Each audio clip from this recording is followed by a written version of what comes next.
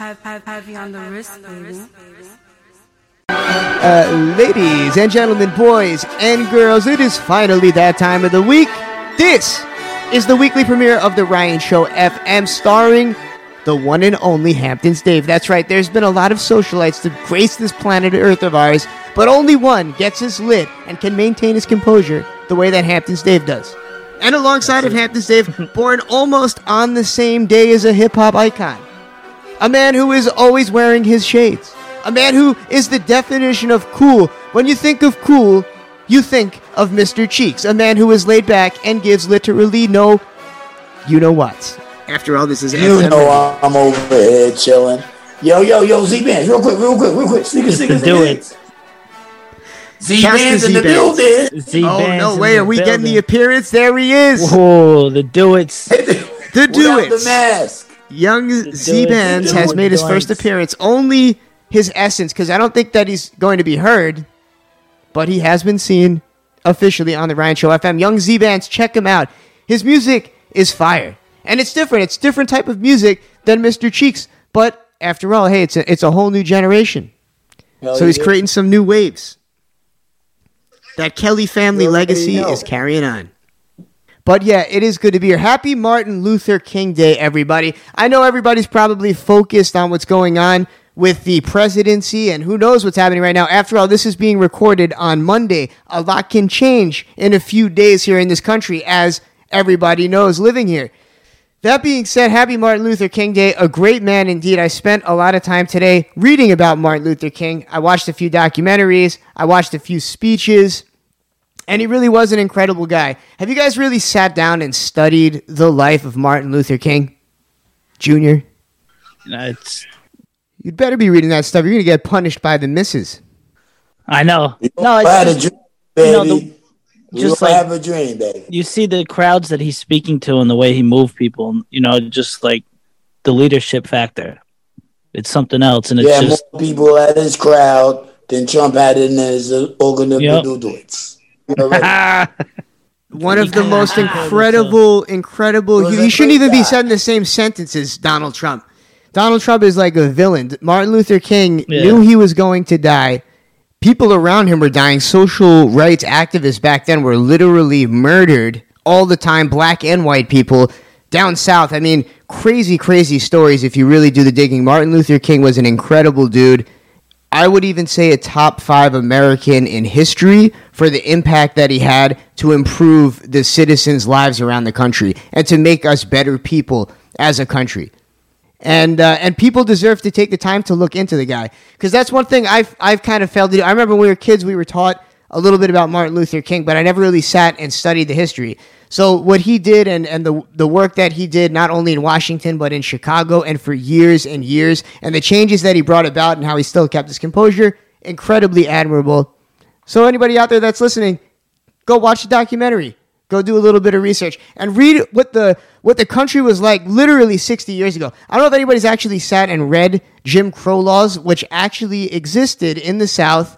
And there's like a website that I went to today that details all of the different restrictions. So for a guy to step up and lead a movement that he did, it still needs to be... Yeah. I mean, instead of everybody looking at stupid videos on your Instagram today, maybe you should pull out your phones and do a little bit of research on a guy and an incredible movement, which... And looking at some of these speeches too, guys, the fact that a lot of it still exists today and you can still see it.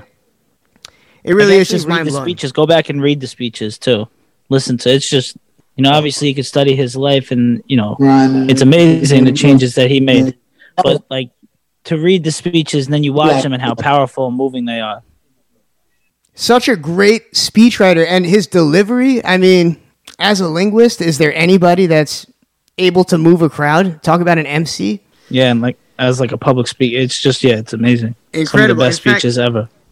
My favorite Martin Luther King speech, after listening to a few today, and, hearing the ones that you do when you're a kid, but The Other America was an incredibly moving speech and still resonates today. A lot of the same things that he's speaking about in this speech could still be spoken of today.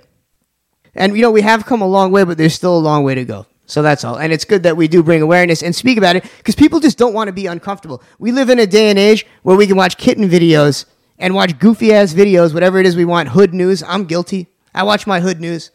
But in reality, we should be learning about things that might be a little uncomfortable that will, with the type of knowledge that you attain with that, will help better mankind. So, I know, look, we try to be a comedy show. We do our best attempt at it, but it is good sometimes that we keep it real here. So happy Martin Luther King Day, everybody. That's why you Ryan. That's why you Ryan. The Rob Boogie. That's the way you said everything I would never say. That was hard. That's the ride do it. Well, on that note, we have a great night ahead of us to celebrate MLK Day. Let me tell you something, man. Like I tell everybody I know around me, man. My white friends don't know them white people. You know what I'm saying? Hell's the man. My family is us, man. We don't see no color, man. We just do what we do. We are what we are. We motherfucking good and evil, nigga. And good and bad. We are the good ones that make it happen any which way you want. We might be a little bit bitter. I might be a whole asshole, but I'm a whole, baby. That's it. You do. We really all do our best, and that's really all we can do. Is just is love, and and that's what Martin Luther King would preach is love. I mean, look what happens when you take a wolf and you love it. It becomes a dog. When you take an animal and you just shower it with love, even if it's a lion or if it's a tiger or a bear, yeah, they might turn on you and eat off your private parts when they get a chance or whatever it is they do. I know it sounds crazy, but that is what they do. But if you give anybody enough love, it'll probably make them a nicer individual or animal or whatever it is. So that's it. Spread love, baby. That's what it all comes down to. But on that note, I think it's time to get going. We got DJ Honky Wonky. You hear the party on the ones and twos. Yes. Oh. Happy Martin Luther King Day, everybody. We got Ari Spears coming in. We got Drez of Black Sheep coming in. And we've got the young 917 Streets. Or what is it? 917 Racks. Racks coming in. And we have returned. This is the Ryan Show FM. DJ Honky Wonky on the ones and twos as per norm. Hamptons Dave, socialite of New York City, formerly of the Hamptons, now of Brooklyn. Some call him Brooklyn Dave. Some call him Hoggish Greedsley, in homage to the villain in Captain Planet. Also on the mic is the one and only Mr. Cheeks. And it's an honor to say that... L's up, Mr. Cheeks. We do have one of my favorite comedians. I've been watching this dude since I was in 3rd grade, 4th grade, staying up until 10 o'clock so I could sneak downstairs into the basement and watch Mad TV. This guy shaped my sixth sense of humor. His impressions are second to none, and it is, once again, with great honor that I introduce the one and only Ari Spears to the Ryan Show FM. What's up, brother, man? How are you? Good, man. What up? Before we get started, let me pay homage to one of the dudes who I grew up on, and I actually was just listening to the song today. Shorty, Miss Cheeks. Renee, do it. Renee, much love and respect to you, dog, because I'm 45 years old. I don't know how old you are. I think you're a little older than me, because I know when I heard that song coming up in school, we all idolized you. We all idolized that song. So it's an honor to be on the platform with you, man. Yo, good looking, Aries. You already know, man. Yeah. Last time I seen you, we was over at on Keenan I Win show. Ooh, remember that one? Wow. Talk show and shit. Wow, that was LA, baby. Ago. Hell yeah. Yeah. We smoking that in that green room and all of that. I'm gonna say right now, because I just listened to the song again today for the 1 millionth time. I'm probably on my next stand-up special and talking about how music has changed. There was a part in the song where you said she was touching on my chest. I started feeling on her breast. There's no need for me to express the rest. Cut to exactly. I recently heard a song. I think it was by Ty Dolla, Ty Digger, one of those names. And in the lyrics in the song, he said, "Can you suck a dick and ride my dick like you hook up grits and eggs?" Nice. And I'm just like, where has the class gone? Where has the ability to be dirty and a gentleman gone at the same time? Yeah, I mean, This shit is so flamboyant and so over the top now. It's like, where do you take it from there? Good question. Well, we're going to be finding out tonight. Actually, it's funny you say that. We've got a young kid, 16 years old. He's popping in New York City, and he's one of these new drill rappers. And he's rapping pretty much about what you're talking about, and lots of violence, but you wouldn't expect it. He's a young white boy, so he really stood out. He kind of went viral, but yeah, the direction that it's going in, I guess we'll see. And you know who else we have coming in tonight? Also, on the opposite side of the spectrum, we have Drez from Black Sheep, which was another one of those groups back in the early 90s that was more of like a conscious rap group. Right. Going back to paying some homage, just like you paid some homage to Mr. Cheeks earlier, I've got to pay some homage to you, Aries, because if it weren't for you and the other cast members of MTV and those politically incorrect, hilarious sketches that you guys were performing, the Mike Tyson ones, the Shaq ones, all those great impressions that you were doing, who knows, I probably wouldn't be doing what I'm doing right now, so thank you. I appreciate it. Thank you, man. Seriously, thank you. And also, going back and watching those over the past few days, the older episodes, I wonder if it was improv, because it seemed like you guys were doing a lot of improv during those older episodes of the show. It was like kind of 50-50. We had the writers who would create what they needed to create for us, but we also had the freedom to implement whatever we wanted to do creatively, which I thought, of course, should be mandatory in any creative process. But at the same time, we flew under the radar. We never got the credit that we deserved, like SNL, because they was the bully on the block. But nonetheless, we was that smaller other show that at some point, in terms of ratings and demographics, we surpassed them. But, we never really got that credit, I think, that we deserved. Definitely funnier than a dope ass show. That shit was funny as motherfucker, yeah. Way better than SNL. I think any person with like any type of sense of humor can watch an episode of Mad TV and laugh more out loud than one of these corny, driveling SNL episodes. I feel like anyone that's like that watches comedy. So that being said, do you feel like SNL ever tried to hinder you guys? Like, did they ever take any direct types of shots, or they were backed by such a history that it didn't even? Nah. I mean, the truth of the matter is, they were such an entity and such the bully on the block that nobody could fuck with them. That's like trying to say the CBA could fuck with the NBA. It just, no matter how good the CBA talent was, and that's, Dr. J came from that. A lot of other notable NBA players that eventually went to the NBA came from the CBA. But at the end of the day, the NBA was the bully on the block. Saturday Night Live was an entity. So we could only hope to be what they were. And Mad was an entity in itself, though. I was one of those kids that was subscribed to Mad Magazine. So I read it might have been, and I guess at some point it was, but I don't want to lie. I want to be honest about what it was. Yeah. No matter how good we were, no matter how many people would say you guys are better than them, from a showbiz standpoint, we never could eclipse them. We just couldn't, because they were just too big. Huge. Yeah. And like you said, like the history behind that. I do believe there should be way more credit given to the Mad TV run that you guys had, because it was for years, and it was always good. It never really fell off. Mad doesn't exist anymore, right? Last I checked, the magazine is now moved online. The brand itself is kind of diminished a little bit, but is there a chance we'll ever see some type of a Mad TV reunion or anything like that? Well, there's two parts to your question. Number one, the longer you stick around doing something, you eventually hit highs and lows. Mad TV was around for 14 years. Of the 14 years, I think 8 of them might have been phenomenal. The rest, it was all right. Writers left, cast members left. So we diminished in quality, but that's natural.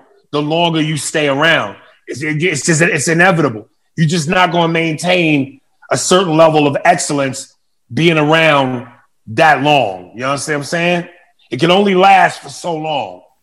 It's true. And then we tried to do a reboot that came and went so quickly because, again, based on the years that I was on there, Mo Collins, Deborah Wilson, Will Sasso, Mike McDonald, Alex Bornstein, we defined the show. So when they tried to do the reboot, it was different circumstances. They didn't come on at 11 o'clock at night.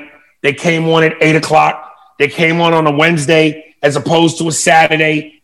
And by that time, the industry got so moist and so politically correct that they weren't allowed to get away with what we got away with for so long. So it was doomed to fail. And it's not just in sketch comedy that the political correctness has made such an impact. It's also on the stand-up. I don't do stand-up, but I always hear from my favorite comedians that they don't want to perform at colleges, that they'll refuse to perform at colleges because the college students will just find some bit of material to go viral and try to bury their career and get them canceled. So yeah, I never was a fan of colleges, and I stopped doing colleges for that same reason. I'm 45 years old. In the era that I came up in, you could smoke in the clubs. You could talk about all kinds of adult material.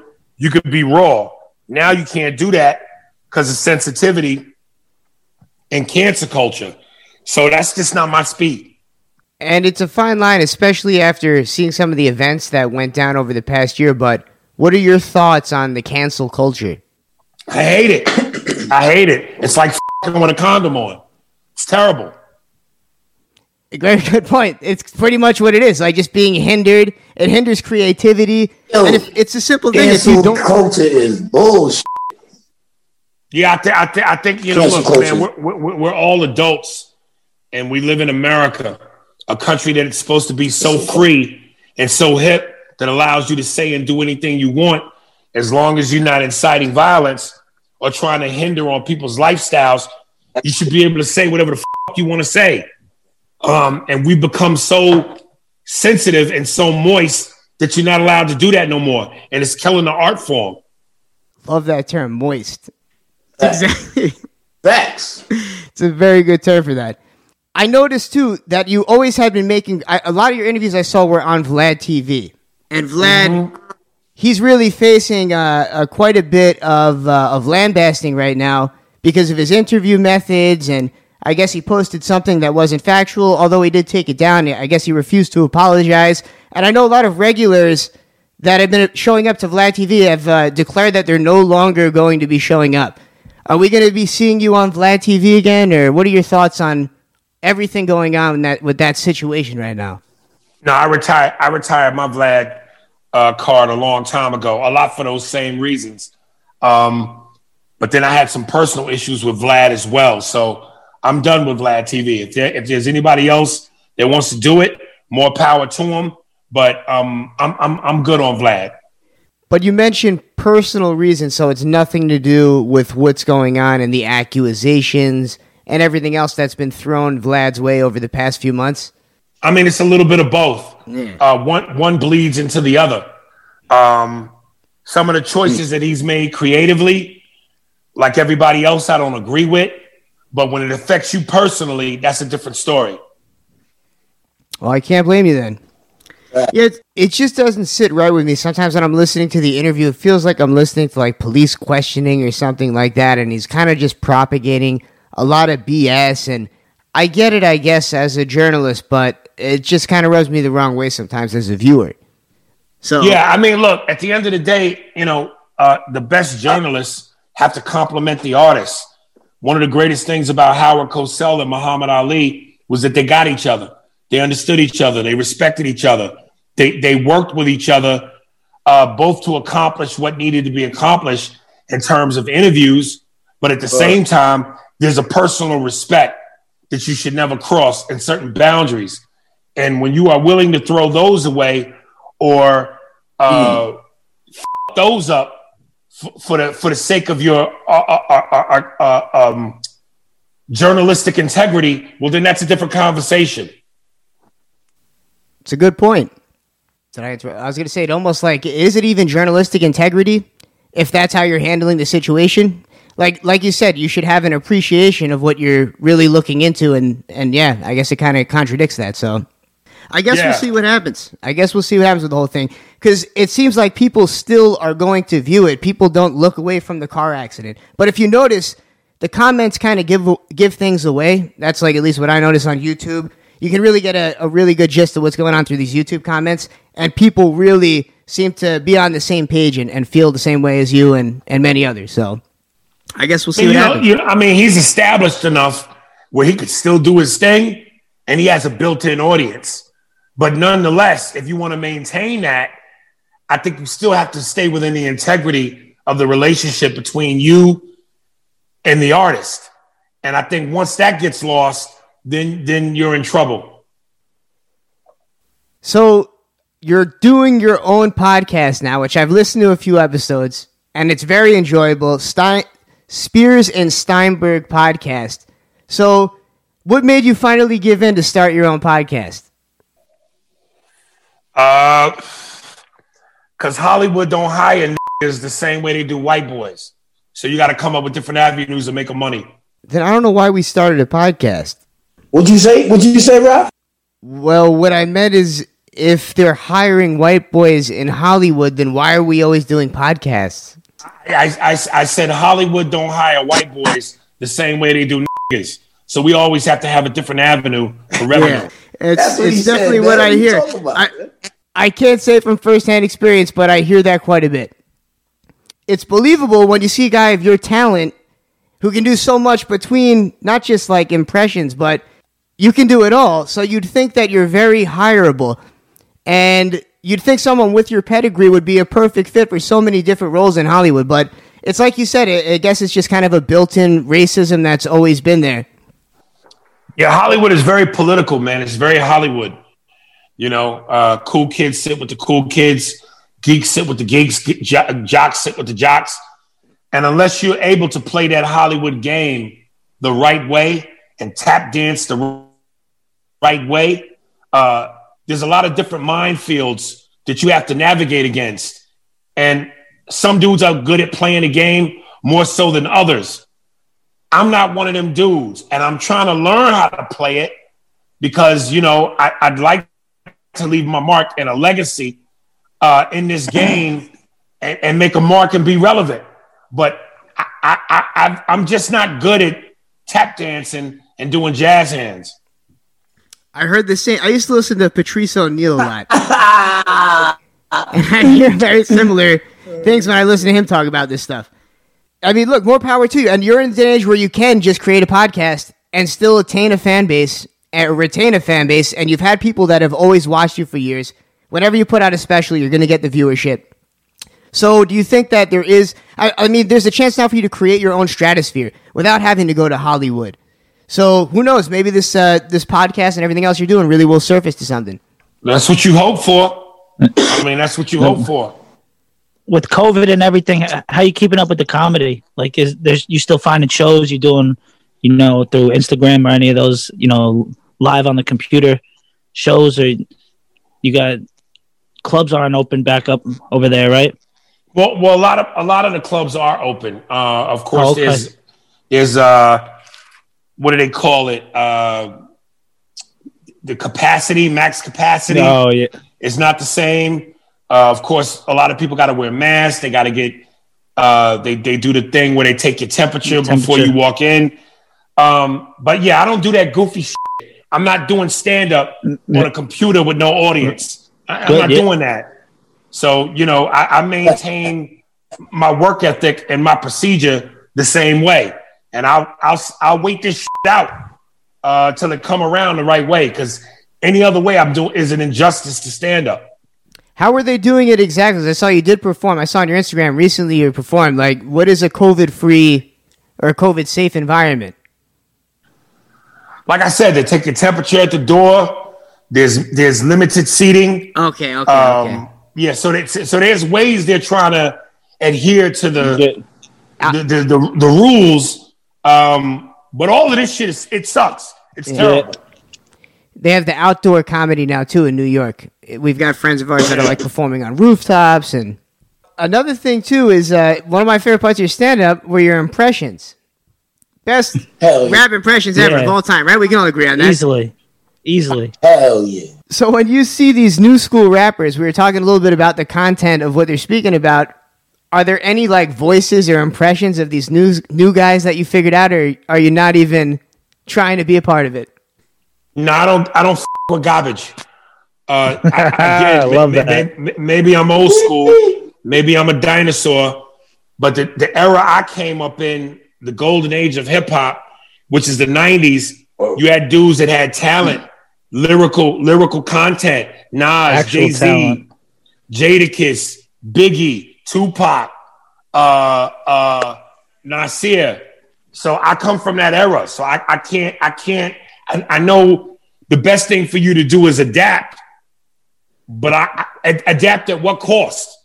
I can't do garbage. It's kind of the same thing that you were talking about, like having to deal with the hoops and ladders of Hollywood, or tap dancing, as you would say. That's good. Hey, you're sticking to what you love, and that's like tune into the young boys. Like, tune into the young boys. For what? Yeah, that's what I'm trying to say. That's what I'm trying to say. I'm not trying to kiss Mr. Cheek's ass, but I'm being honest. He's my era.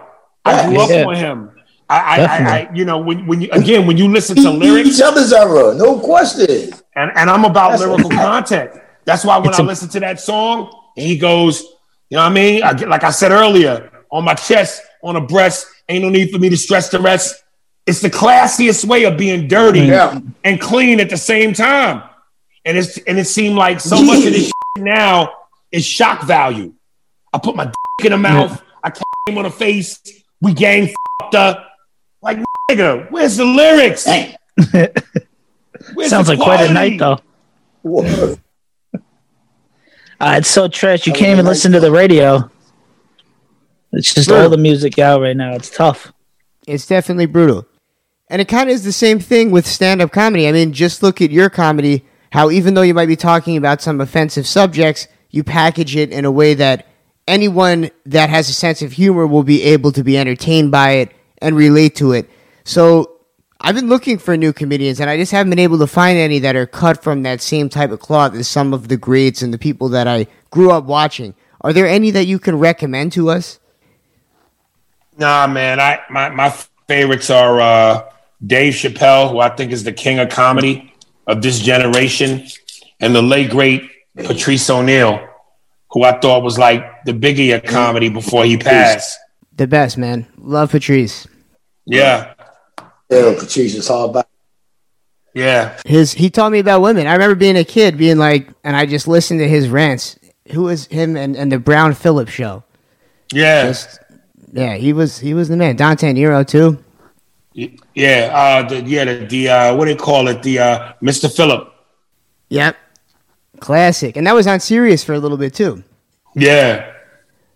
Well, I guess we'll see what happens to the future of stand-up comedy, considering that these guys are now walking on eggshells during their whole come-up and these beginning years. But it feels like, looking at some of the better comedians, that they kind of come into their own later in life anyway. So, I mean, they're not all like you, right? I mean, you started at, what, very, very young age, like 16 or something like that?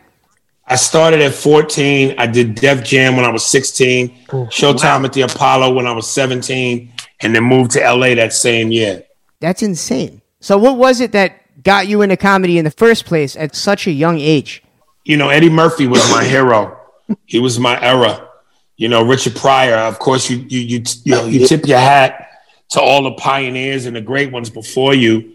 Richard Pryor, Stepin Fetchit, Mantan Moreland, Moms Mabley, Red Fox, Bill Cosby. But Richard Pryor was my dad's era. Eddie Murphy was my era. And watching Eddie Murphy on SNL made me want to do comedy. So I started at 14 because I know he started at 14. And the rest is history. That's incredible. So to think that nobody encouraged you to start too, and that you just saw them and you were inspired to start doing stand-up comedy at that age is pretty incredible. And to be doing Def Jam at 16, just wild stuff. Like you said, the rest is history. And Aries, really quick, we should plug all the social media because we got to get to a quick break, play some music. And if you want, you can even pick out what song we go into. I know you have the same taste in music that we do. Yeah. So if you give us a track, we'll lead into that. But first, where can they find you on Instagram? I'm under Aries Spears, blue verification check mark. My podcast is called Spears and Steinberg, aka the Jew and the Jerk. And I always tell people, hit me up on Instagram in my DMs. I'll send you the links. But it's available on all streaming platforms: Amazon, Google Play, Anchor, Apple, Spotify. Everything else is the same. My YouTube is a Spearsburg Pod. Instagram, I got a Spearsburg Pod. Facebook's everything Spearsburg Pod. So there you have it. Hilarious podcast. Go check out his stand-up too. Cheeks and I were on a road trip from North Carolina to New York, and he puts on your stand-up comedy, puts on your last special. So we were dying. Actually, that's what prompted us to get you on here. Was we DM'd you from the Ryan Show account while we were driving. Yeah. From North Carolina to New York, watching your special. We were like, yo. And we had some stories. I told him the Mad TV stories about me sneaking downstairs when I was a kid. So, hey, things come full circle here in life. I appreciate it, baby. Dude, I appreciate you, man. Appreciate you, yo. Ryan Show FM.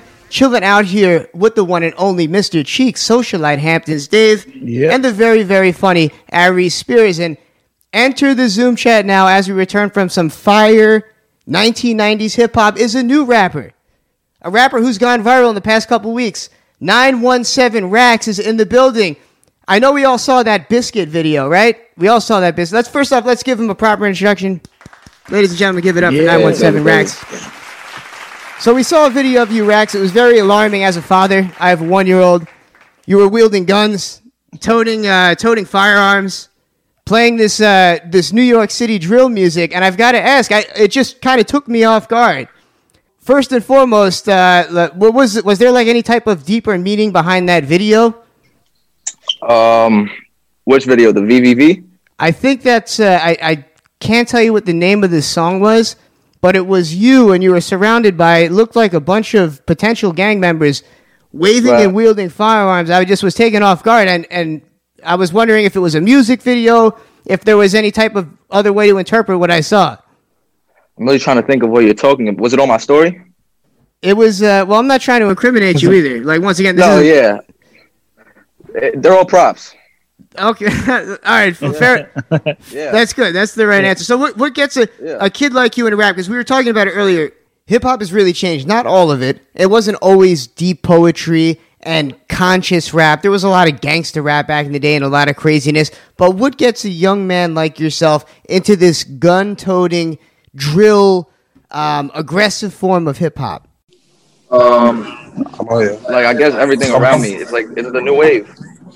It's what I love doing too. It's like, I don't know, I just really started listening to it in like 6th grade that I fell in love with it. Like 917 Rax, what's up, baby?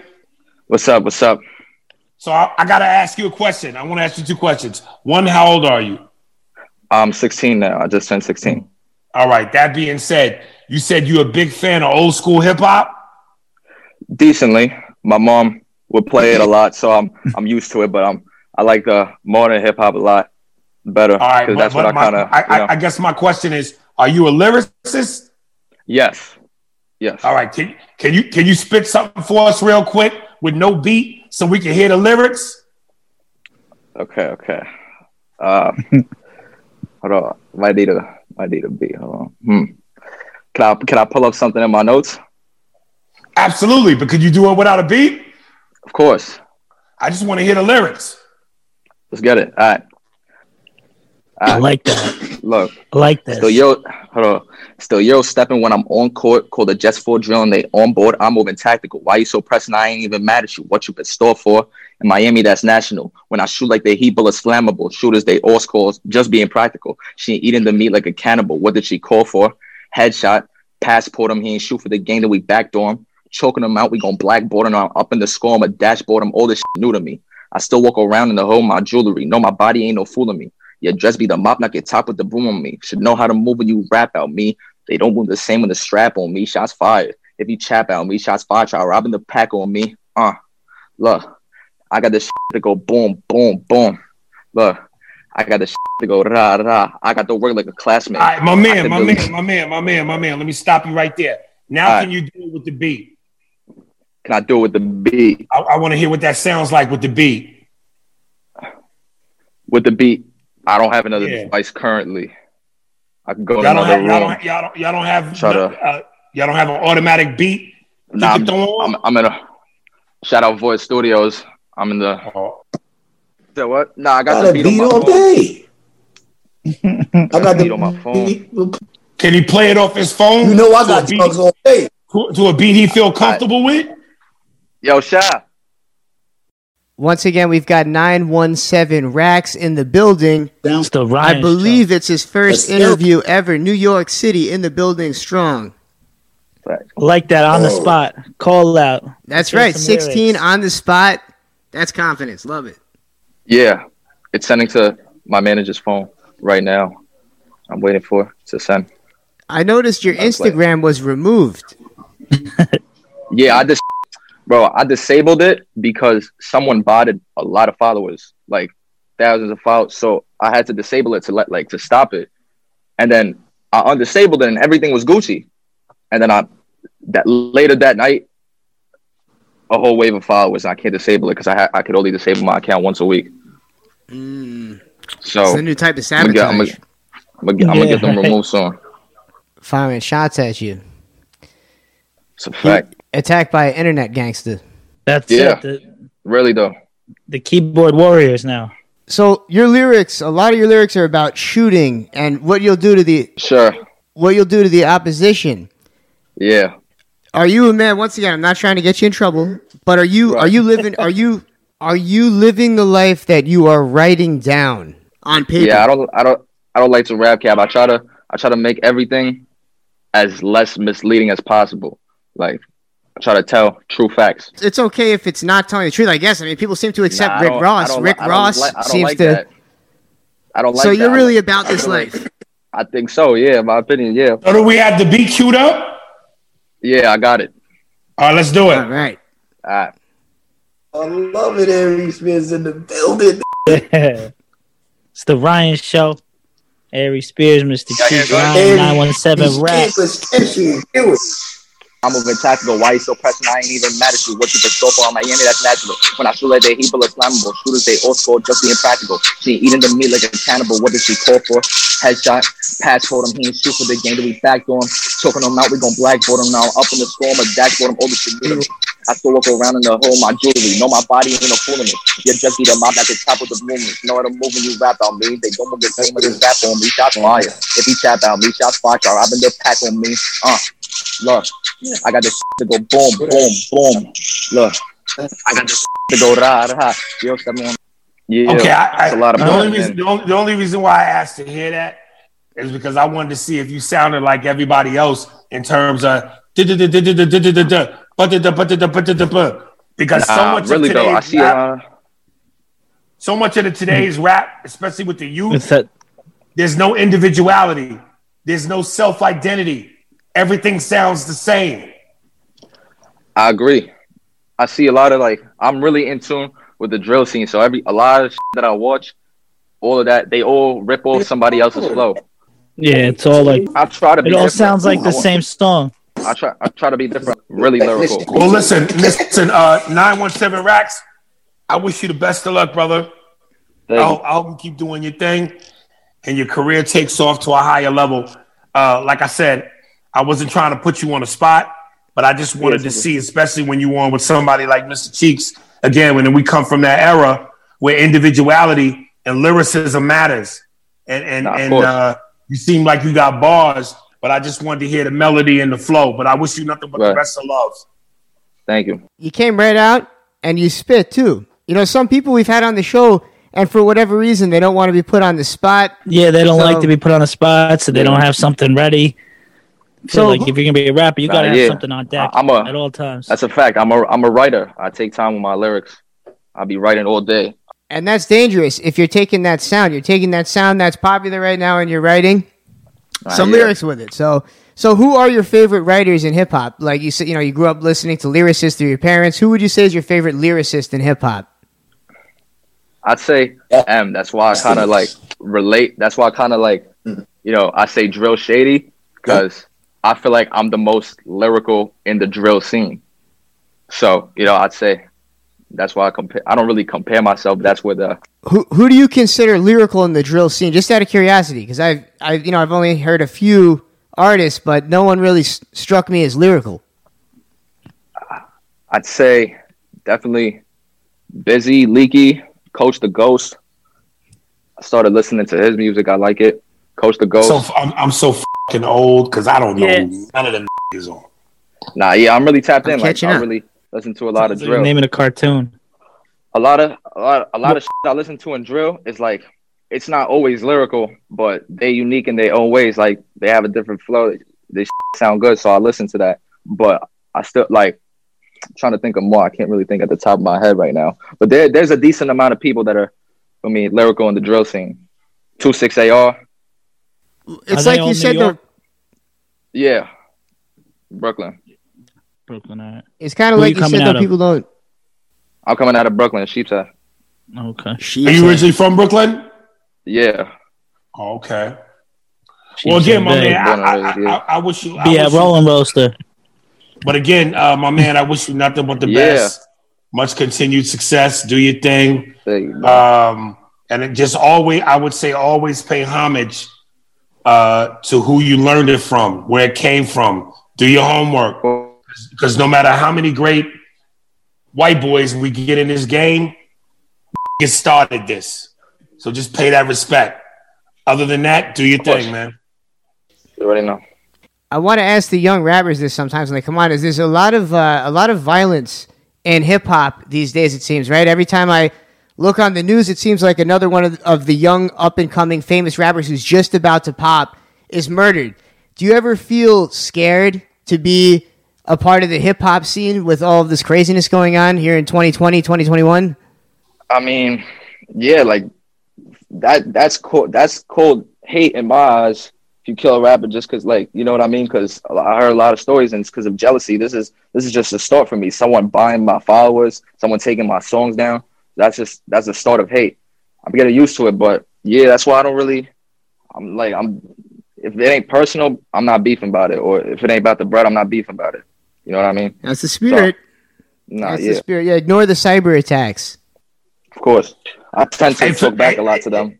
It's tough not to give in to them, but don't let them see you upset. That's how the haters win. It's time for us to actually play some of your music and get to break. I know Aries has to run, and people are very excited to hear what your actual song sounds like. It's one thing to play it through the speaker on the phone, but now we can actually hear it. 917 Racks in the building.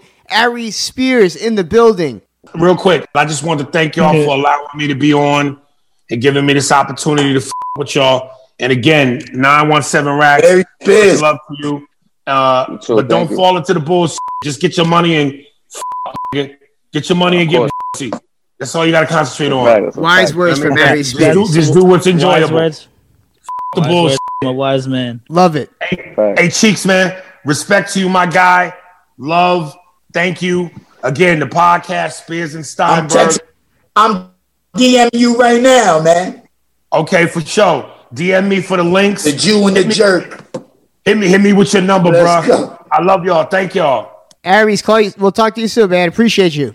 No doubt, baby. One more time, folks. This is 917 Racks. We're going to be playing his music. Check the IG story to see the video and save your hateful comments for somebody else, okay? Like, what I learned, the only reason for people to hate is if they jealous. Like, I said this before. If I don't like something, I'm not going to pay attention to it. If I don't like a girl, I'm not going to look at her. If I don't like something, I'm not paying attention to it. I'm going to scroll by. The fact that they taking it, like, I really have haters that go on all my videos and comment and reply to other people. That is definitely not hate. Hate is love in that scenario. Look at Tekashi, right? Yeah. I mean, people seem to just want to watch it. They want a reason to hate. It's just as, like, appealing as a reason to like, it seems. But are you going out of your way to get people upset?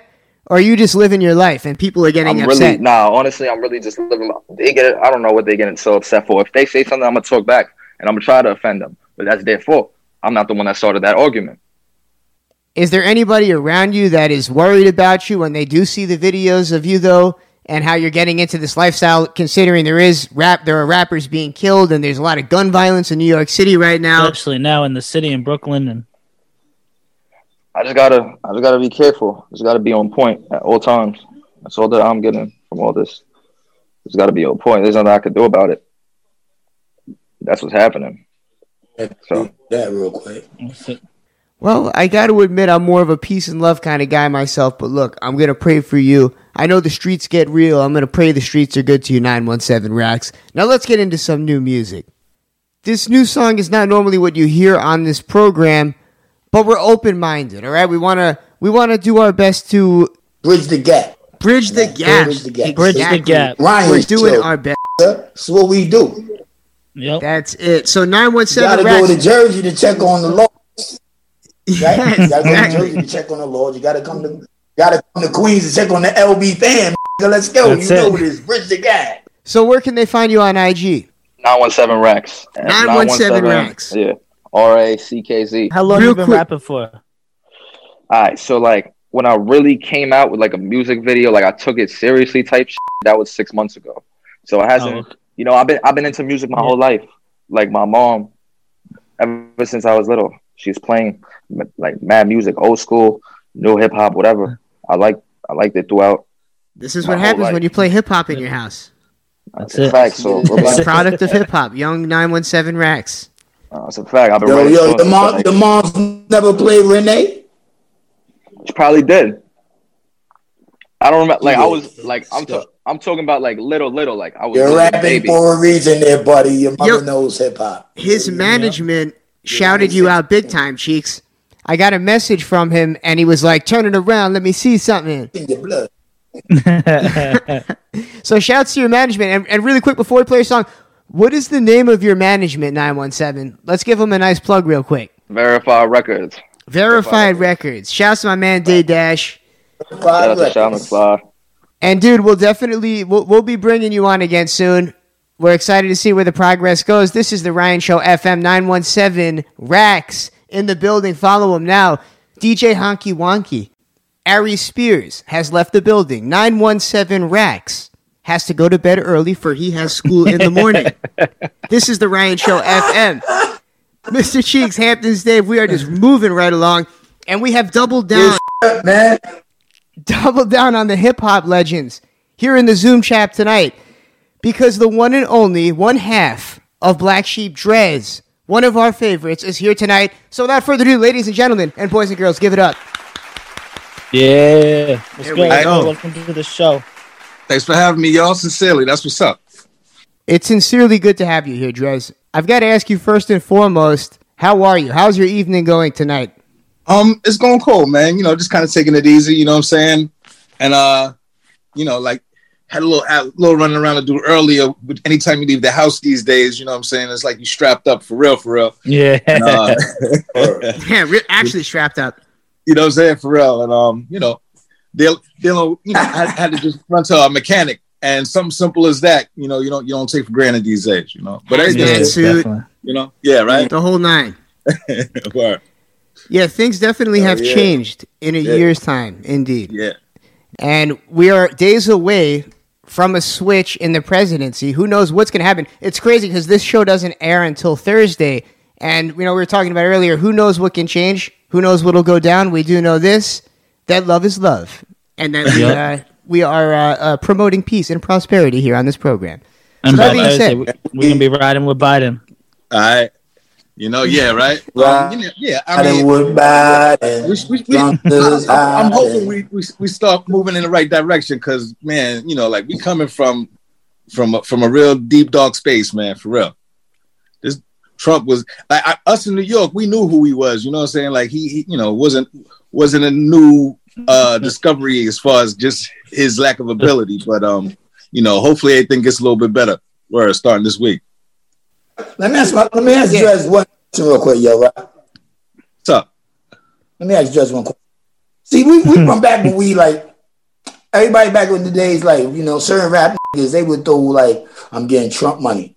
I never mentioned that ever in my career. Yeah, word. You know what I'm saying? Like word. my music, Like, yeah. none of that. That's word. You know what I'm saying? Yo, There's certain niggas that said No they doubt. did I'm gonna get money like Trump, but now they like, you know what I mean? Like, it's just crazy. Now they know better. You know what I'm saying? Yeah. I never did that. Like, Yeah, me neither, man. Right. For real. Like we always kind of knew who he was, man. You know what I'm saying? Heavy on the wrist. Yeah, we always knew who he was, man. Dude's been a clown for a long time. Yeah, this is my word. Been a clown. Yeah, you know, right. I mean, but he was groomed to be who he is, man. Like you know, his pops went to clown school. Yeah. Yes, his pops was someone that, you know, took advantage of people as well. You know, like he comes from that, literally. Right. It's crazy to think he took it that far and fooled so many people. Yo, like half the country. That's what kind of bugs me out, man. Like if there's two people next to you, one of them's an idiot. You know what I'm saying? Like, yo, like that kind of blew my mind. Like, you know, like literally half the people. Wow. People weren't obsessed with him too. Like before that, I never really saw anyone that was like a diehard Trump fan to the point where all of a sudden now there's flags. So you don't even see like the American people have the Trump flag rather than the American flag. Now. Listen, our kids. One more thing, right? When you see that in people's houses and see a picture of JFK, picture Martin Luther King, and a picture of Trump. Like, yo, in the garbage. You know what I'm saying? Like it's like they set him up to, you know, like half the country set him up to be, you know, like a JFK. Like that's crazy. Yeah. Cult of personality. And that's why you see what's happening is they're just like, they've made it their identity. A lot of these people, their identity is that they're Trump people. Yeah, and that's sad. It is. And that's weird. Have we ever seen that? Have you guys ever seen that before? Like with any other president in this country where people like make that their identity? Very strange. Very strange. I really haven't. Word up. I really never seen anything like this. Never. All right. So I guess we'll see the results. Yo, Chicks, remember us on a cruise ship? Hell yeah. That bar just came back. Like, whoa. We playing the ball like that. Shout out to the cruise ship. Shout out to Tom Joyner, everybody. Yeah, right. Tom Joyner's joint. Tom Joyner. Yo, that cruise is a lot of fun. Yo, I'm glad you're here, man. It's good to talk to you because it's good to talk to you and all of that. Good to see you as well, man. No doubt. Glad you rocking and rolling. Yo, I'm saying, good to see you. Where you from Jamaica, right? Yeah, I'm from Queens. Yeah. No. I'm saying, Jamaica, Queens. I used to be in Logston heavy. I'm from Astoria and the Bland of Flushing, but I used to run. I used to mess with Boom Bash though. Like I'm mad cool with Preem. I know. My cousin's double F. I get it. I used to run with I get it, man. Word. Yeah. So that's what I'm saying. Like, you know, like we from the same grounds, really. You know. Hell yeah, Coliseum days and all of that. Yeah, no doubt. No doubt. Big time. The pizza shop, baby. I know where you at. Yeah, no doubt. I mean, like, you know how we do it, man. This motherfucking bus terminal days, baby. I know where we at. The Boom Bash, man. Come on, you know. Influenced us to be that. I was like, hold on. This nigga's running around holding shit down. We got to get out together. Young boys, but you know, that was, you know, when we was younger. I was a kid around them, you know. See, they were a little older than me, but you know what I'm saying. Me too. Sherry Kings and all that, man. We was all young. Sherry Kings, motherfucking Boom Bash, Decepticons, all that life is crazy. Real talk. Word up. 40 Projects, Hawk. Yes, sir. Days, man. Yes, sir. Low lives. Yeah, man. Right. Man. Low lives, no doubt. Came a long way. All of that right there. That's a long way. Very, very far. Young niggas and now like. Yeah, we telling stories and shit. That's crazy. Real talk, man. Like the time goes by so quickly, right? It's like, you know, like wow, like, you know, you literally turn around one time and it's like, you know, like you the older dude now, like wow, you know. And especially this year, you get to see it this past 2020. Yeah. Yo, you think not? Yo, it's real out here, man. Word up.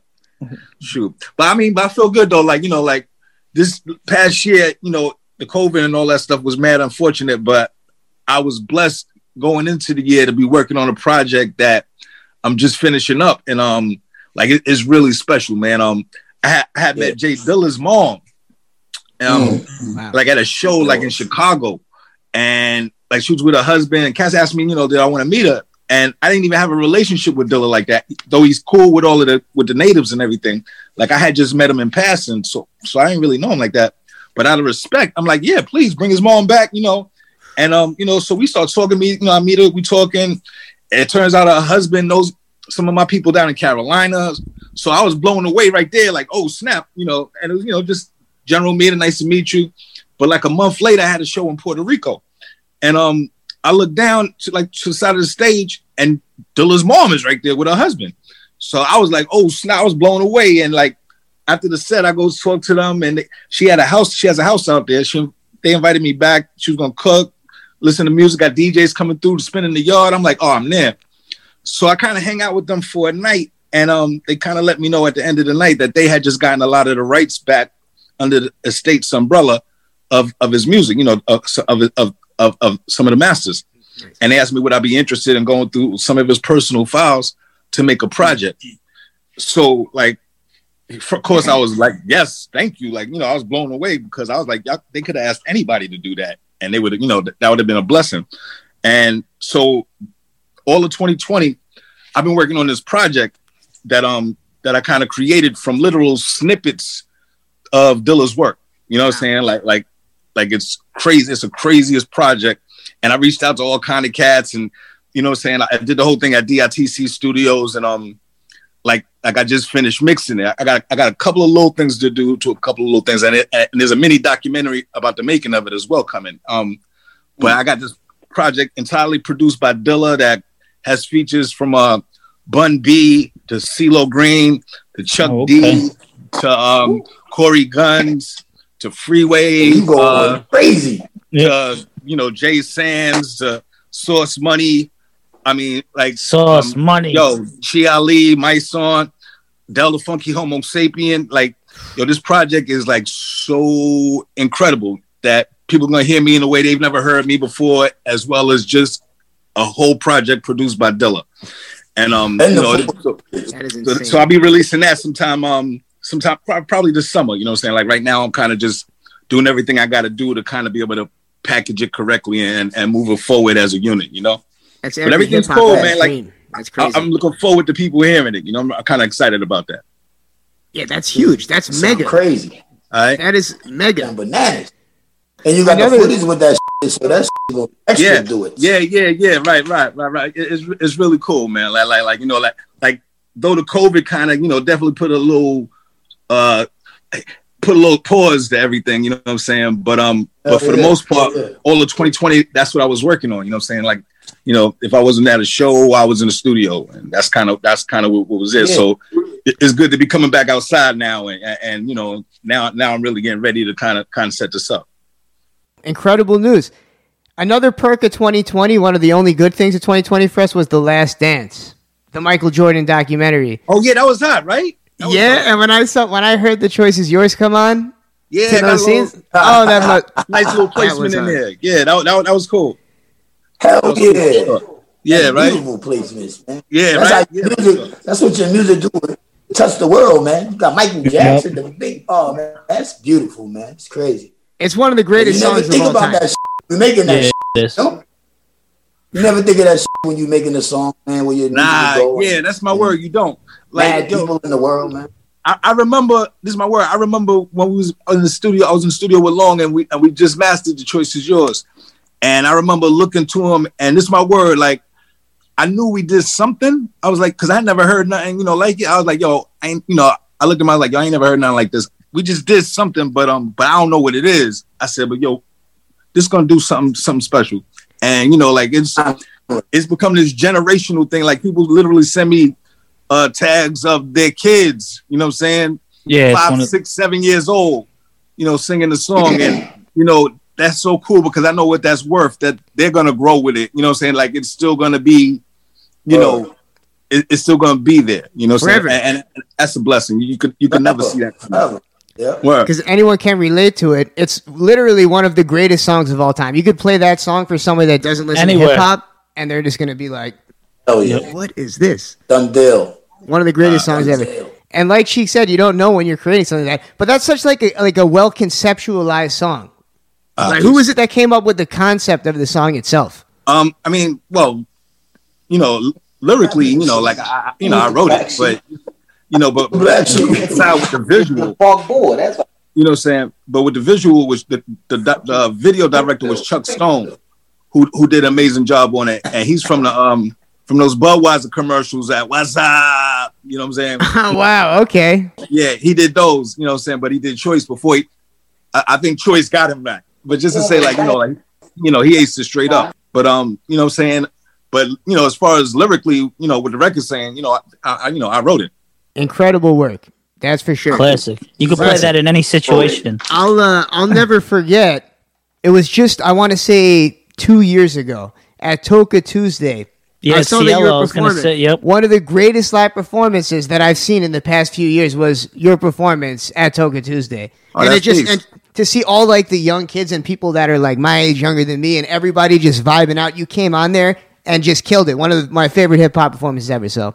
Oh, that's peace, man. I appreciate that. The good old Cielo days. Cielo was good. Yeah, that's a good spot, man. I like that spot. That was nuts. I miss Cielo. Yeah, man. And this is my word, like, especially like aspiring artists, man. I hope they find themselves in club situations, grabbing the microphone, like, you know what I'm saying? Because that's literally what it's about. You know what I'm saying? It's about, about rocking a party. You know what I'm saying? That's what your hip hop should be grounded in. Like you could do all of the other stuff as well. I'm hard, don't look at me, and I sip this and I buy that. That's all cool. But you got to be able to rock a party. You know what I'm saying? Like at some point, go into a club, grab the mic, and rock the party. You know what I'm saying? I mean, you guys came from like the block parties at the park. No G's doubt. Coming up with like the GMV, parties at the park and everything. Like the scene, I was a kid. I was always trying to catch. Was you catching a lot of park jams around your way, Cheeks? Yeah, Ajax Park, Lincoln Park. I was young. Had to run home and all that. I would be coming up. I went to high school down south, so I'd be coming up in the summer. Every summer I come home. You know what I'm saying? But I'd always be missing the park jams. This is my word, and it's crazy because, especially in Queens, you hear a lot about the Disco Twins. You hear a lot about Sesame, this and the other, and to me, they were like these mythological characters because I always missed the, it was like whenever I got to New York, it had just happened or I had to go back down south and I was going to miss it. You know what I'm saying? So I would always hear about like the Disco Twins especially. And so they were like these like mythological, it was like a Pegasus. It's like I never seen it.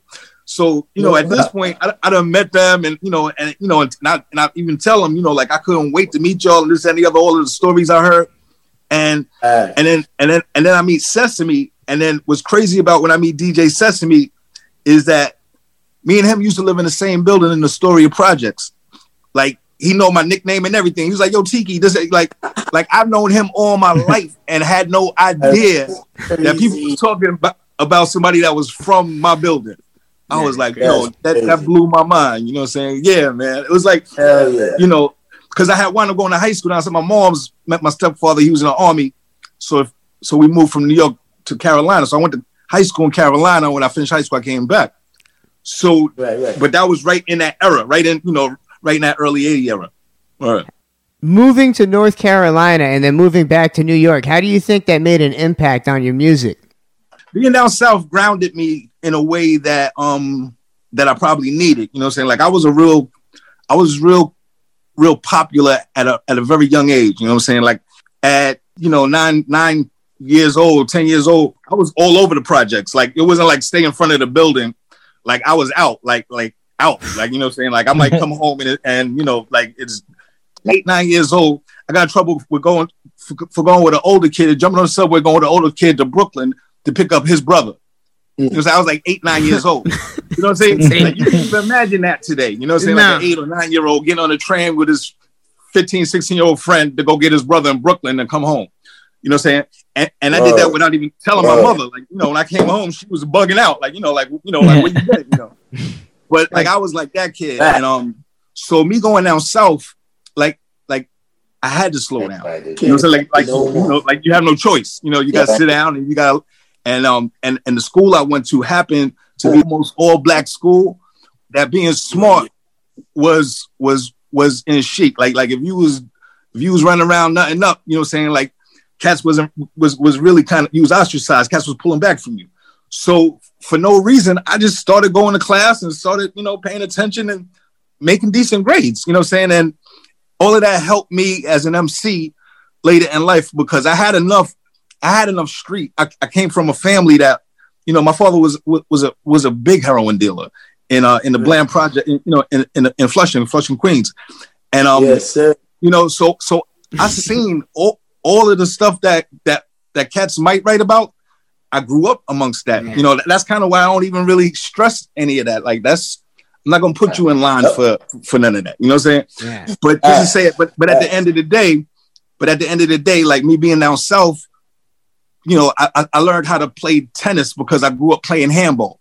You know what I'm saying? Like I never played tennis in my life. And so, you know, in gym, you like play a week or two of everything. So when tennis came, I was killing kids. I'm placing the ball and all of this. And it just so happened that my gym teacher was a tennis coach.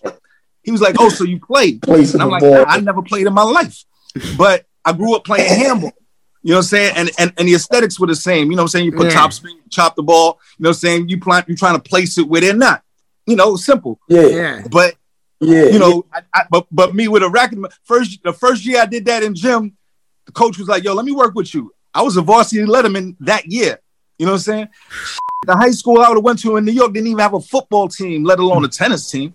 You know what I'm saying? Like, you know, so it introduced me to a whole different dynamic of things that I wasn't even available. I was a fresh year fun kid. You know what I'm saying? Like, you know, like I was a real project kid. You know what I'm saying? I was flipping off the fence on the pissy mattresses and shit.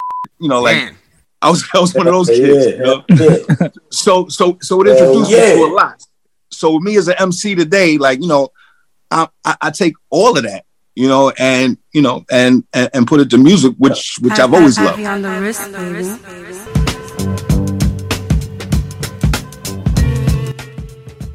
And we have returned. Music by DJ Honky Wonky. Drez of Black Sheep is in the building here tonight. Or should I say the Zoom? This is the Ryan Show FM, where we do our best not to curse, but fail miserably time in and time out. Every fucking time. Oh, come on. It's good that we got a good editor for this. Come on. FCC loves us here. Drez of Black Sheep is here. And real quick, Drez, before we get into anything, let's plug the Instagram. That's what the kids are doing these days. They're driving around on their IGs. That's what's up. Well, y'all make sure y'all give me a shout. I'm at Black Sheep Drez, DRES, Black Sheep Drez on IG. And if you happen to feel like, you know, you got a lot to say, catch me at Twitter at Drez Black Sheep. So there you go. Follow the man. Oh, you know what as well? If you happen to not know, I've released some pretty cool independent projects over the years. Some solo albums that you might not be aware of. Slide by poolofgenius.com. Poolofgenius.com. There's some solo projects that I put out, like 8WM, from the Pool of Black Genius, Short Shot Redemption. I actually did an album with Jarobi under the moniker Evertan, which is native spelled backwards. So if you slide by Pool of Genius, you can pick up some of that stuff. There's merch. There's also videos. And you can stay in the loop. I would say that as a collective, the Native Tongues could be the greatest of all time. Like, I don't know if there's a better collective ever. And not just hip-hop, in the history of music. So if there were to be some type of versus, which is just for fun, right? It's not like it's like a real competition or whatnot. Right. Who do you guys think would even be able to go against those guys? Against yourselves, I guess I should say. The crew? Our crew? That would be so dope. Wow. Yeah. We should present that. As a collective, right? Right, yeah. Like, maybe, like, I don't know. Like, because you know what? Like, I'm thinking, like, do you place it against somebody that's kind of in the vein of it? Or, you know, like, could you do a Wu-Tang? Or, you know what I'm saying? Or could you... It would almost... It'd have to be Wu-Tang almost. Like the whole collective of Wu-Tang, like though. Like all the different family members. Yeah. Right. Or, you know, like, what's the Hit Squad? You know what I'm saying? Yep. You know, like some stuff like that would be dope. That would be dope. That would. Hey, look, hopefully this video might go viral. We'll see. Right? Yeah, let's make it happen. Let's make it happen. Show their ass. Yeah, let's press whoever the powers that be. Yo, right. Mr. Cheeks. My cousin said, Daz Effects. My cousin said Daz Effects and Black Sheep. Crazy. Oh, man. Yo, that's one of my favorite sets. Like, I do a lot of shows with Das, and this is my word. Like, Like those are some of my favorite shows. Like that's Us and Them is a nice set. You know what I'm saying? Like cats get a nice piece of hip hop. Whenever I do a show with Das, I really like them. Good dudes. They really are great. I love Das EFX.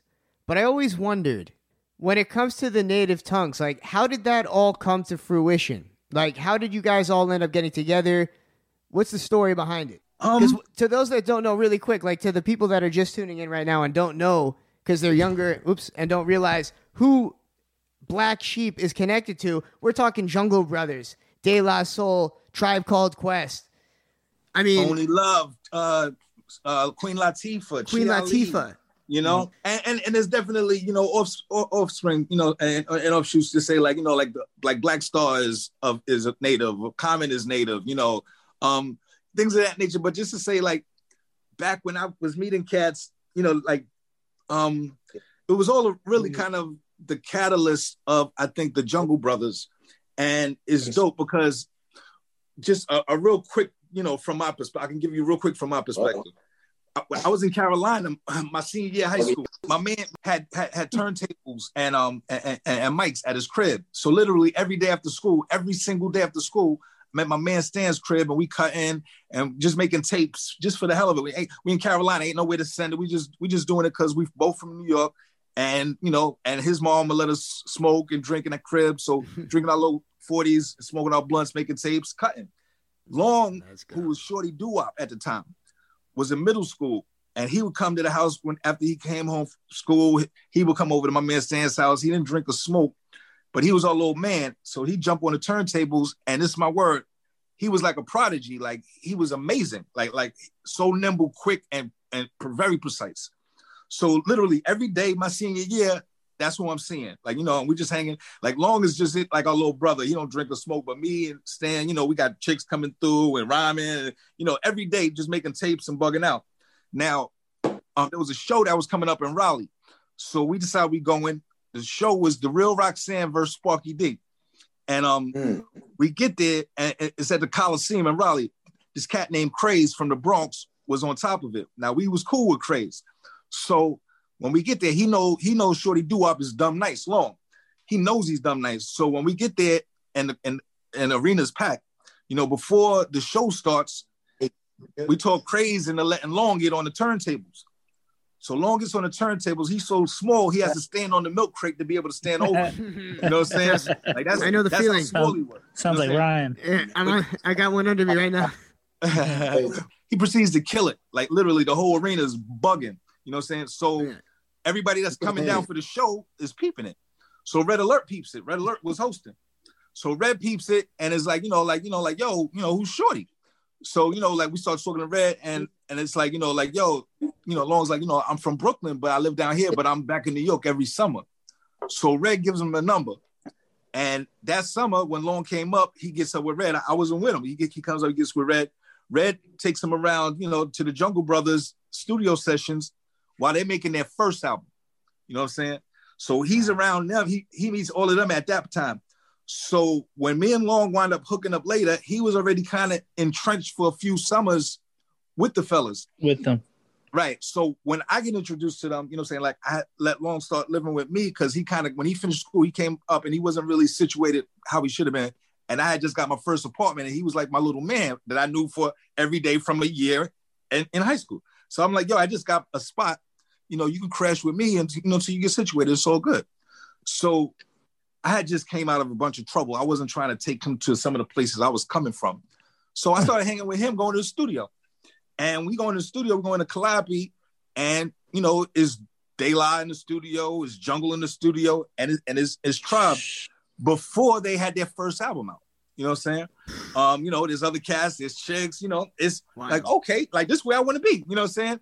And so we start bonding, you know what I'm saying? And like, you know, like I guess I was kind of cool to cats that I didn't want nothing. You know how sometimes everybody, you know, people expect you to kind of want something. I was just kind of cool with being in the room, and like I knew who everybody was. I thought everybody was dope before I even met them.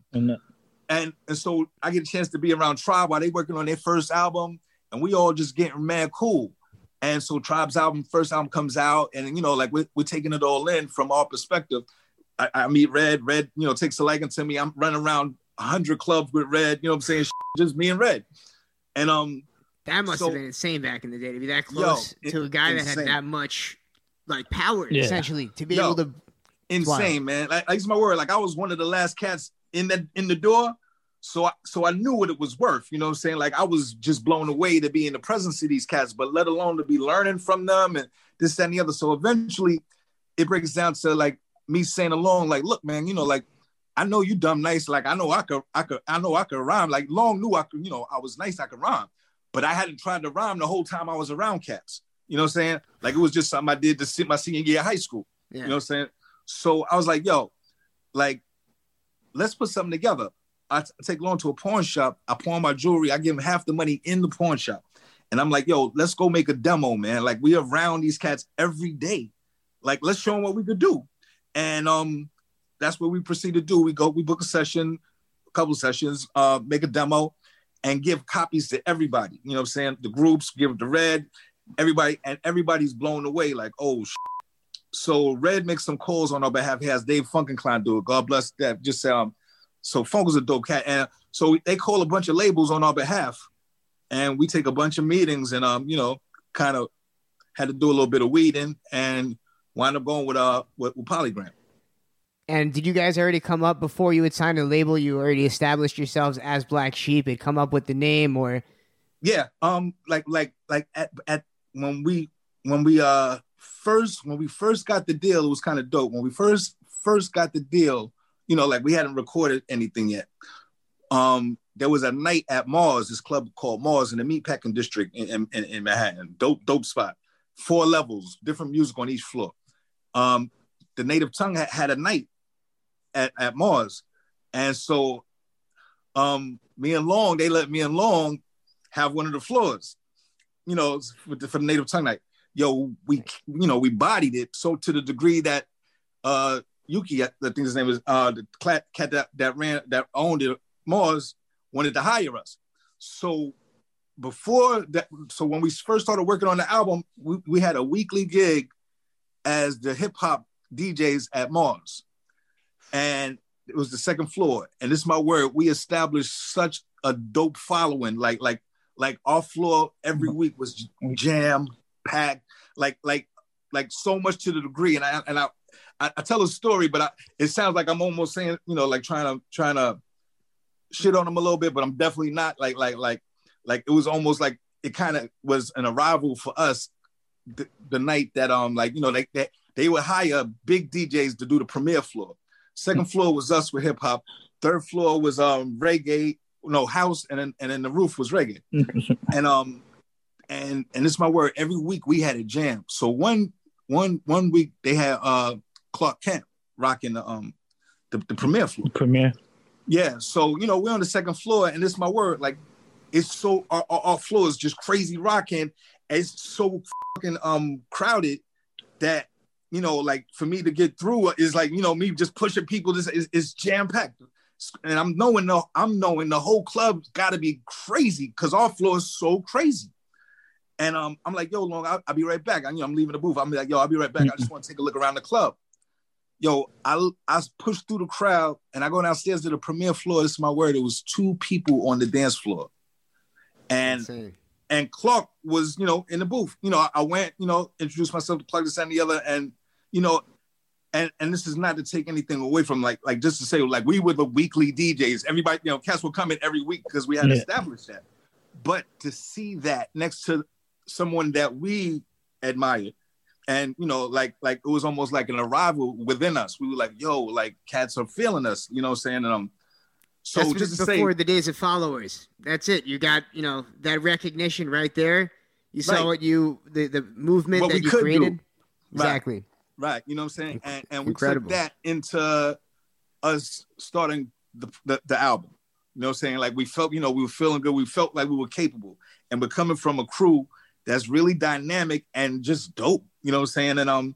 And we were able to find our voice amidst that. You know what I'm saying? Which isn't easy as well. Like, you know what I'm saying? Like it to be amongst some cats that are so dope and not sound like any of them is You know, like you definitely got It's one of the craziest parts. And that's why I asked you, like, who was it that was behind the scenes with you to, like, come up with your own sound amidst all of those greats? And all of you guys do have your own sound. Yep. Everyone that was a part of that entire collective has their own sound. Big time. And, you know, it was so dope. Like, and, you know, I salute Long, like, to a huge degree that when Long came to live with me, you know what I'm saying? Like, he had just came back. He had finished high school. He came up to New York. So on a random, we passed each other on a Manhattan street, and he wasn't really situated. So that I invite him to come up to the Bronx and crash with me. Now, when he comes, he's bringing his turntables, got records, and when he puts the records down, he'll put maybe 3 records in his pile, maybe 4 records in his pile, maybe 2 records in his pile, maybe 6 records in his pile, and then all the rest of his records over there. And so eventually, I'm like, you know, like, yo, what's these records right here? He picks one up from the pile. And he plays, he's like, you know, like this bass, you know, whatever. And then he picks up a record under it with this drum, you know what I'm saying? So I'm hearing now, I'm like, okay, with this horn, then that, you know what I'm saying? So we didn't even have equipment, you know what I'm saying? That's crazy. I wasn't sure if it was you on the horn. Huh? I did a little bit of digging. I found out that you play the trumpet. Yeah. So I heard that sample and I was just wondering, like, is that him maybe that did the sample for that joint? I've played on a joint on a couple of joints, but nothing on the Black Sheep side though. I did a joint. I did an R&B album for this group called Image when I did the Legion, and I played on one of their joints. But I'm just saying, but you know, but Long already had little piles that reflected songs that are on a Wolf in Sheep's Clothing. You know what I'm saying? Like those piles were records that we went on to make, you know what I'm saying? And this is my word, like we didn't have equipment, you know what I'm saying? Like that's how much of a DJ he was, that he was hearing it in his head and creating piles so that when we did get to the place, he was already there. He was there way before we got there. You know what I'm saying? He was there before the technology was available to do it. You know what I'm saying? Like he was really a sharp cat. And you know, it was unfortunate that we kind of wound up going our own way, but you know, things kind of happen sometimes in life. But I had expected to see more of a presence from him on his own as far as producing, because he's really that dynamic. He's a dope producer. It's one of the greatest albums in hip hop history.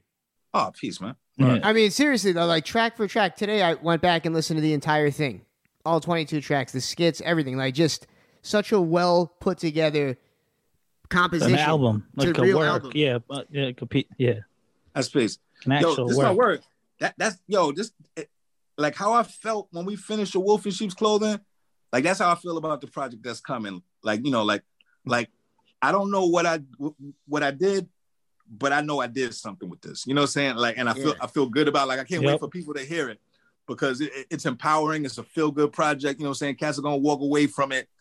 It's almost gonna be like you put on some headphones and you sat on a subway, and you know, and took the train to Europe. You know what I'm saying? Like it's just gonna take you somewhere else. I cannot wait to hear it. And with the names that you mentioned and the fact that it's a Jay Dilla definitely collaboration, what? Yo, man, crazy. Like, Afro, I got Afro on there. I got Lil D. You know what I'm saying? Like, yo, Afro, all flows reach out. Yeah, yes, sir. Yo, that's my dude. That's one of my good buddies. He's a good kid. Yeah, and he's nasty. Love man. Afro. Yeah, and Lil D too. Yeah. Yo, I put them together on a joint. Like, you know, like everything was so. And they could both rap their ass off. Yeah, that's definitely. Yeah, that is definitely that is definitely going to be something to look forward to for any hip hop fans out there that are listening. Something to anticipate.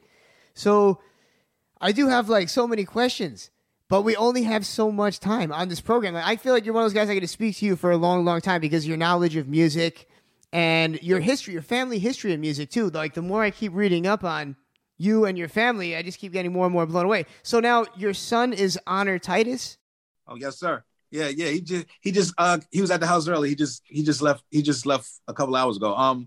He lives in California now, but yeah, man, that's my middle son. Your middle son, and that's he's in a whole nother genre of music. And it's amazing. And he's really doing his thing right now. Hey, Chip Off the Old Block. I got a chance to open for them, man. That was one of the most proud, happy moments in my entire life, man. To be. Yeah. Yo, Word up. I think it was in Providence. Word up. Yo, packed, spot was packed. You know what I'm saying? Like, and I opened, you know what I'm saying? And they came out and killed it. Like, I was so proud. Like, I was just so proud, man. Great. Yeah, man, my son Honor, he's in a punk rock group called Cerebral Ballsy. But, you know, Cerebral Ballsy is a great name, too, man. That's not having cracking up. They're dope.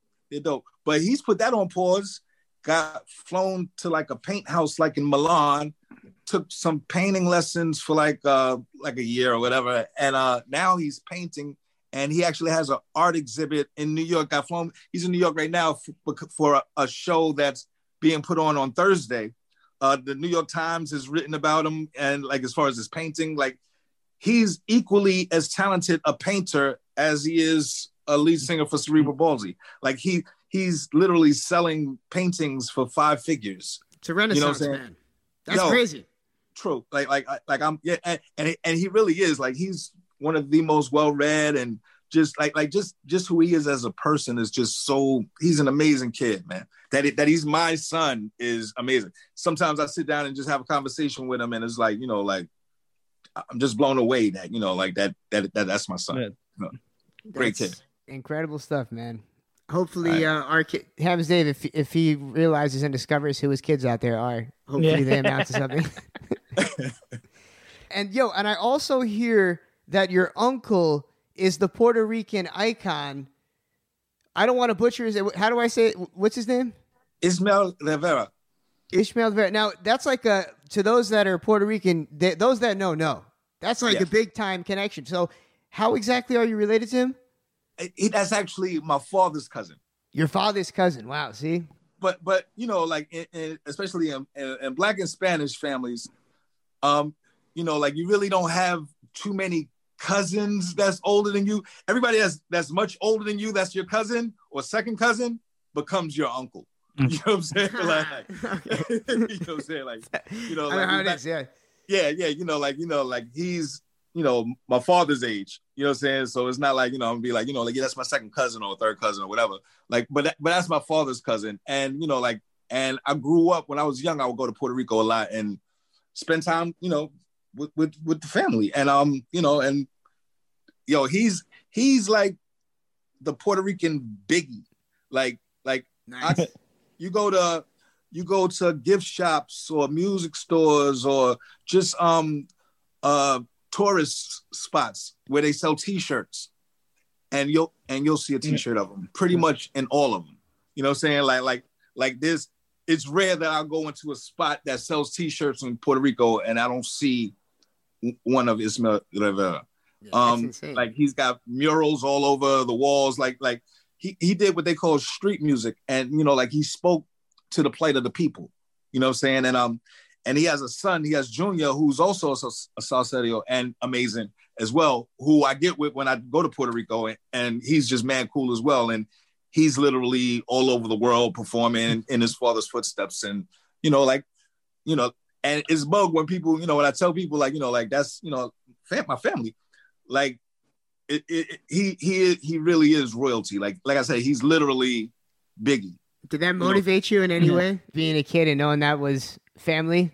Not to that degree, because I think later in life I appreciated that more. When I was young, I think I didn't really get the scope of who he was when I was young. You know what I'm saying? I just knew that, you know, he sung. You know what I'm saying? But it was only later that where I was able to see how people reacted to who he was. You know what I'm saying? But when I was young, I was too close to it to see it. You know, like I had no idea. It was just normal to you. Yeah, that's what you know what I'm saying? Like yeah, like and I didn't spend time like that. Like, you know, like maybe every third summer I went to Puerto Rico. You know what I'm saying? So it wasn't like, you know, it wasn't like that. But you know, when I got older, you know, I was blown away. And then when I was going to Puerto Rico on my own, or you know, taking my family and stuff like that, now I'm like, wow, like, you know, like just wow. You know what I'm saying? Yeah. And, you know, like me and his son, you know, I go to Puerto Rico, you know, I get up with him, and, you know, like now is like, wow. Like, you know, like it is such empowering thing. Like, you know what I'm saying? Like it makes me feel like, you know, like I'm doing what I'm supposed to be doing, you know? It runs in the blood. You're keeping it, and even like the content, like you said, like you're helping. A lot of music, does it make you better to listen to? I mean, I guess I understand the point of some music that has like violent lyrics. It's supposed to get you like hyped up or whatever. But I feel like your music is just benefiting mankind, right? When you're just like spreading good consciousness, good vibrations. It's a beautiful thing. You don't have to like be talking about any of that crazy stuff. So, real talk, and that's my word. And like that's definitely that part of me really got confirmed with my affiliation with Native. You know what I'm saying? Because like they really showed me. Like I said, I came in. I was one of the last ones in the room, so I had already peeped how dope they were and what they were doing and how empowering it was. That I knew I couldn't do it how they did it, but I also knew I had to do what they were doing. You know what I'm saying? Like it wasn't for me to run behind what they were doing. I had to say it in my own way and find my own voice to be able to kind of do what they're doing. And the fact that those cats are hilarious. We love to be around each other and just they're mad creative. Like they inspired me. Like, you know what I'm saying? Like I remember spending many a day, like, in Washington Square Park or, you know what I'm saying? Or just in Calliope, like, you know what I'm saying? Just finding my own voice, writing. Like I've got tons and tons of books that, I felt it was important to be able to, like De La, kind of taught me how to say things without saying them blatantly. Mm-hmm. You know what I'm saying? Like which all of the natives are big on, like nobody really stands on a soapbox and preaches, but all of them tell you things that tidbits you should retain. You know what I'm saying? And so that was the school that was like a master's class. You know, real poets. Like you don't see poets hopping on the soapbox preaching. Like you said, it's like you can just put so much more impact, or you can put just as much impact just by the choice of words you use. Real talk. Yep. Real talk. And I've always been big on words. One of my favorite albums is Stevie Wonder's Songs in the Key of Life, which, as a kid, like I remember sitting on a linoleum floor in the living room and learning. It was a double album. I learned every single word on both albums, front and back. It had a booklet with all the words as well, which, so I could see it. And like I even learned like Spanish and Swahili song, you know what I'm saying? But that it was Stevie Wonder, it introduced me to the power of words. And this is before hip hop. So, so when I started writing, you know what I'm saying? Like I was also grounded in that, you know what I'm saying? Whereas I had an understanding of words being powerful and their ability to make you feel big or strong or loved, you know what I'm saying? Or, you know what I'm saying? Which also means it can make you feel a lot of other things, you know what I'm saying? So I never let that escape me, you know what I'm saying? Like I never felt like I had to talk about what I was wearing or what I was driving, or, you know what I'm saying? I'm not going to put you in line for one of my vices, you know what I'm saying? Like I like it was definitely a methodical aspect of all of the native tongue things. Even the whimsical stuff was stuff that was well thought out, you know what I'm saying? I wonder if there is like a group that I'm thinking if there's any artist that is creating something similar in this day and age that's of the younger generations. There's some cats out of Jacksonville, Florida. Florida is on a low, is a mecca for hip hop on a low. Wow. Yeah, for real. This is cat. Yeah, I never heard that. Yeah, yo, this is my word. This brother that passed away by the name of Peyton Locke was an amazing producer and MC and DJ.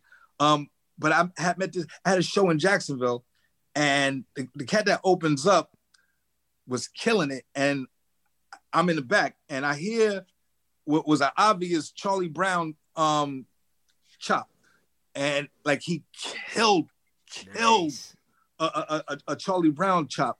So I came out, and it was this kid named Tough Junkie. Remember this kid's name, Tough Junkie, and like literally like killed it. And when I came out to rock, I brought him back out because I was like, yo, Jacksonville, this is what y'all doing? Like, like y'all are amazing. Like he was a local artist. I was like, y'all are amazing out here. So me and him kind of hit it off, and he started introducing me to cats around him, and all of them cats are dead nice, man. Arson, Peyton was like, you know, like a mentor to him. Willie Evans Jr. Yo, man, like they're very native in what they're saying and in their beat production ability. There's some dope cats. Definitely stay on the lookout for Jacksonville, Florida. My man, Tough Junkie, man, for real. Tough Junkie. Google him, Instagram him. Yo, this is my word. Yeah. Check out Tough Junkie, and and he's definitely his own person too. He wears pajamas most of the time. Why wouldn't he? It's very comfortable. Yeah, right. So does Mr. Cheeks, honestly. Mr. Cheeks is often in pajamas. He's gonna be in pajamas, you know what I'm saying? And he's dope. He's really dope. I think the last 3 times we've seen Cheeks perform, he has donned pajamas. All right. It works though. It works, especially you're doing the Lost Boys dance. Like, yo, Cheeks is so fun, man. This is my word, man. You can't help but have a good time hanging out with Cheeks, man. Oh, he's the best. He's the best. Yeah. He's the best. He's at a party right now as we speak. He I'm still sure. shows up. He still shows up while we're at the party. And we're actually going to be taking this party. I'm in the building. I'm listening in. You know, I ain't know. I don't be knowing my mic be on because it be telling the hard stories. I be like, me and Drez always have a good time. Yo, always, you know, right? Always, man. Word up. We get somewhere where we're going to toss back to you and start laughing. Drez, are you on Clubhouse? Come on, man.